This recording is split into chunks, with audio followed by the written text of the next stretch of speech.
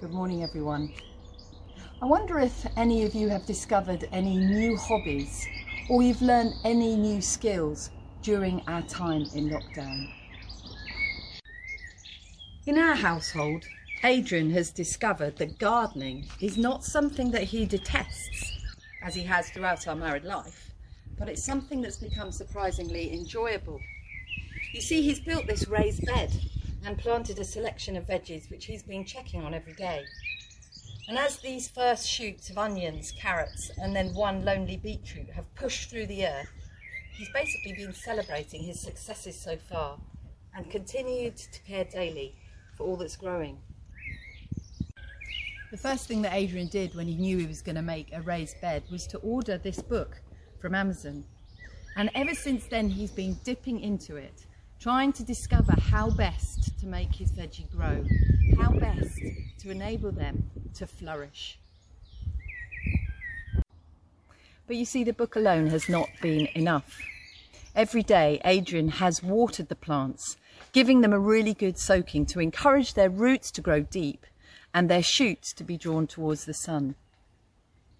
I've heard the Word of God described as God's instruction book for the Christian. But frankly, I think the Bible is far more than that. But there's no doubt that if we want to grow in maturity, in Christ-likeness, we can't just dip in and out of it occasionally, but we need to immerse ourselves in it, to discover who Jesus is in its pages, to get guidance from him, and how we can grow and flourish as his people. But you see, that's not enough on its own. As we choose to embed ourselves in God's word, in his living and active word, we need his powerful Spirit to reveal more of him, to teach us about him, to convict us of our need of him and help us to grow and reach others for him. And just as Adrian needed his book on growing veg and he needed to water his plants, so we need to immerse ourselves in the Bible, in God's word, and allow his Spirit to regularly douse us and enable us to grow and flourish. We're not going to mature without both word and Spirit. This morning, Tim is going to begin a series of talks which begin to look at our values as a church, beginning with the centrality of keeping God's word and the life of the Spirit as central together in all we are and all we do as a family.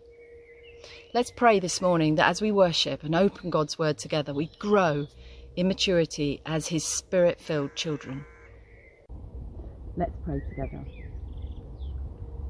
Jesus said to his disciples in John's Gospel, "The words that I have spoken to you, they are full of the Spirit and of life." Father God, we thank you that your word and the words of Jesus himself are life-giving and full of your Spirit. As we meet with you this morning, please grow us in maturity, that we might become more like your Son and know the life that you offer as we grow up in our salvation and serve you wholeheartedly in the days and weeks to come. Amen. Galatians 2:20. I have been crucified with Christ, and I no longer live, but Christ lives in me. The life I live in the body, I live by faith in the Son of God, who loved me and gave himself for me. Acts 2:17 and 18. In the last days, God says, I will pour out my Spirit on all people. Your sons and daughters will prophesy. Your young men will see visions. Your old men will dream dreams.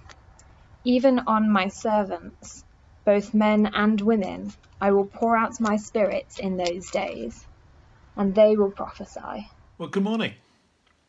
I've been part of maybe up to 18 different churches during my life. Some were tiny, some were massive, some were rural, some were in the city. None of them were perfect. But all had Jesus Christ right at the centre of them.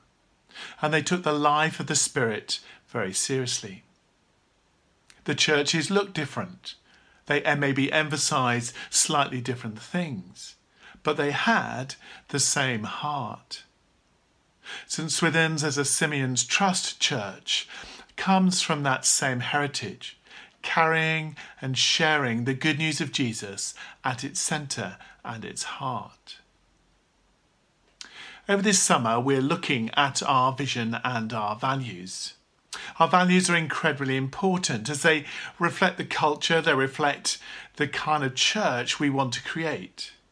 They reflect our theological and spiritual convictions that we live by, that we want to grow into, that we want others to experience.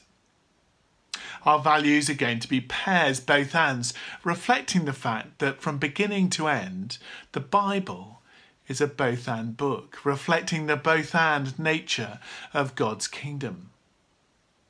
Christians are called to live out of the tension of seemingly contrasting values. We worship a God of creation, but also of covenant, a God who cares for all, but also has a special relationship for his own people. We're called to love both God and other people, both at the same time. We're called to justice, but also mercy at the same time. Contrasting values, but both are important. So we begin today by looking at this first pair, that we're a church of word and spirit. Evangelicals are Christ and cross-centred people, focusing on the centrality of God's word, the Bible, as our ultimate authority for truth, for faith, and for our practice. And the Bible tells God's story of God's gift of his Son Jesus, the living word, Jesus Christ, as a gracious gift for all people so that we can experience his saving grace. Rescued from the wages of sin and death. And through Jesus' death on the cross, God made possible our forgiveness, our redemption, and our reconciliation to him, once and for all. Theologian Alistair McGrath puts it this way. He says, whatever grasp we have on the knowledge of God, whatever hopes of salvation we may possess, are totally dependent on Jesus Christ as our Saviour and our Lord, the only Son of God, and that his death and resurrection are unique, necessary, and sufficient for our salvation. Paul, the Apostle Paul, puts it like this in Galatians 2:20. I have been crucified with Christ, and I no longer live, but Christ lives in me. The life I live in the body, I live by faith in the Son of God who loved me and gave himself for me. This radical conversion experience powers Christians as Christ's ambassador to take the message and the ministry of Jesus and to share the good news of Jesus into the world. And this passion to share this with others is at the heart of what it means to be people of the word. And it's captured by this story from the war. There was a Lutheran pastor called Martin Niemöller. And during the war, Niemöller had a nightmare where he saw Hitler sitting before the judgment seat of God. In the dream, Jesus came and from the seat put an arm around Hitler. Then, with deep pain and with deep sorrow in his voice, said, Adolf, how could you have done these incredibly cruel and evil things? And in Niemöller's dream, Hitler answers the question by saying, nobody ever told me of your love and what you did for me. Niemöller would wake up in a cold sweat that in all the meetings he'd had with Hitler during the war, he couldn't remember once telling Hitler about Jesus' love for him. Pentecost shows us that there's no Christian experience at all with the life and the work of the Holy Spirit.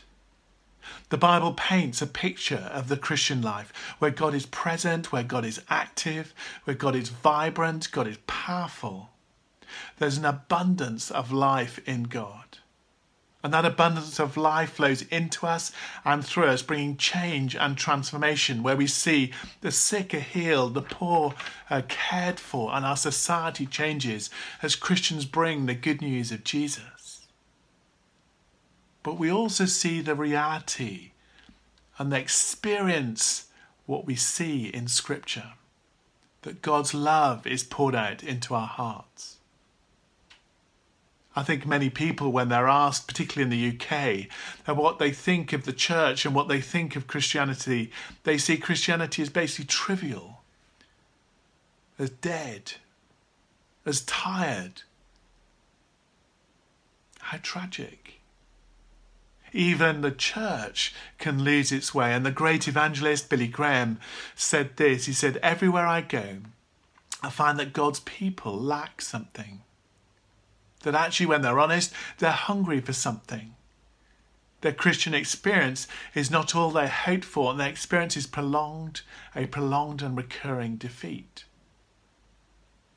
The Christians are actually hungry for spiritual fulfillment."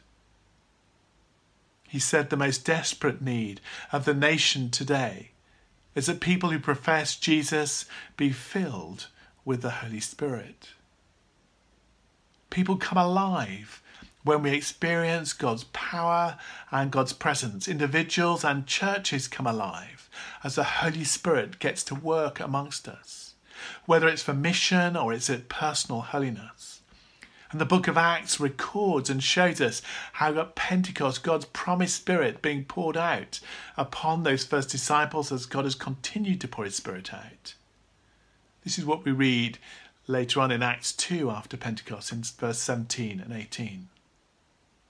In the last days, God says, "I will pour out my Spirit on all people. Your sons and your daughters will prophesy. Your young men will see visions. Your old men will dream dreams. Even on my servants, both men and women, I will pour out my Spirit in these days, and they will prophesy." God gifts us his wonderful, life-giving Spirit, producing fruit in us, releasing his gifts for mission and for service. And in these verses, we see how God pours his Spirit down on all people. There's no difference in gender. There's no racism in the kingdom of God. There's no age difference, no ageism, no classism. As the Spirit comes to work, he breaks down the barriers between all people and welcomes and draws them in to the good news of the kingdom of God. The biblical picture we find, and I haven't got time this morning, but is of Word and Spirit together to talk about this much more. But as we see those things together, the Word and Spirit together, we see a passion for salvation of the lost, with a power to serve God and to see his hand at work amongst all people. Yet as a church, we've often tried to separate them. We're the Bible people, we're the Jesus people, we're the Holy Spirit people. The biblical picture doesn't have them separate, it has them together. God's gift for the church. And when I was growing up, we used to say in our household, I know it's a hackneyed old phrase, but we used to say, "All word and no spirit, you dry up. All spirit and no word, you blow up. Word and spirit together, you grow up." So I imagine this morning that your longing is for St. Swithin's to be a place of joy where we experience God's love, where the sick find healing and restoration, where we hear the voice of God for ourselves and we find purpose and meaning for our lives, and God calls us to serve and to serve him with joy, where the Spirit empowers us to reach out with courage to a world in mission and evangelism, where we bring justice but show mercy to all, where Word and Spirit are together. We'll see lives and cities transformed, because we're being transformed into his likeness. Let's pray. Holy Spirit, we want to thank you this morning for your power. We thank you that you continue to reveal more of Jesus to us this morning. Would you continue your work amongst us as your church, being a people of both living word and living spirit. Thank you that you are faithful to us. In Jesus' name, amen.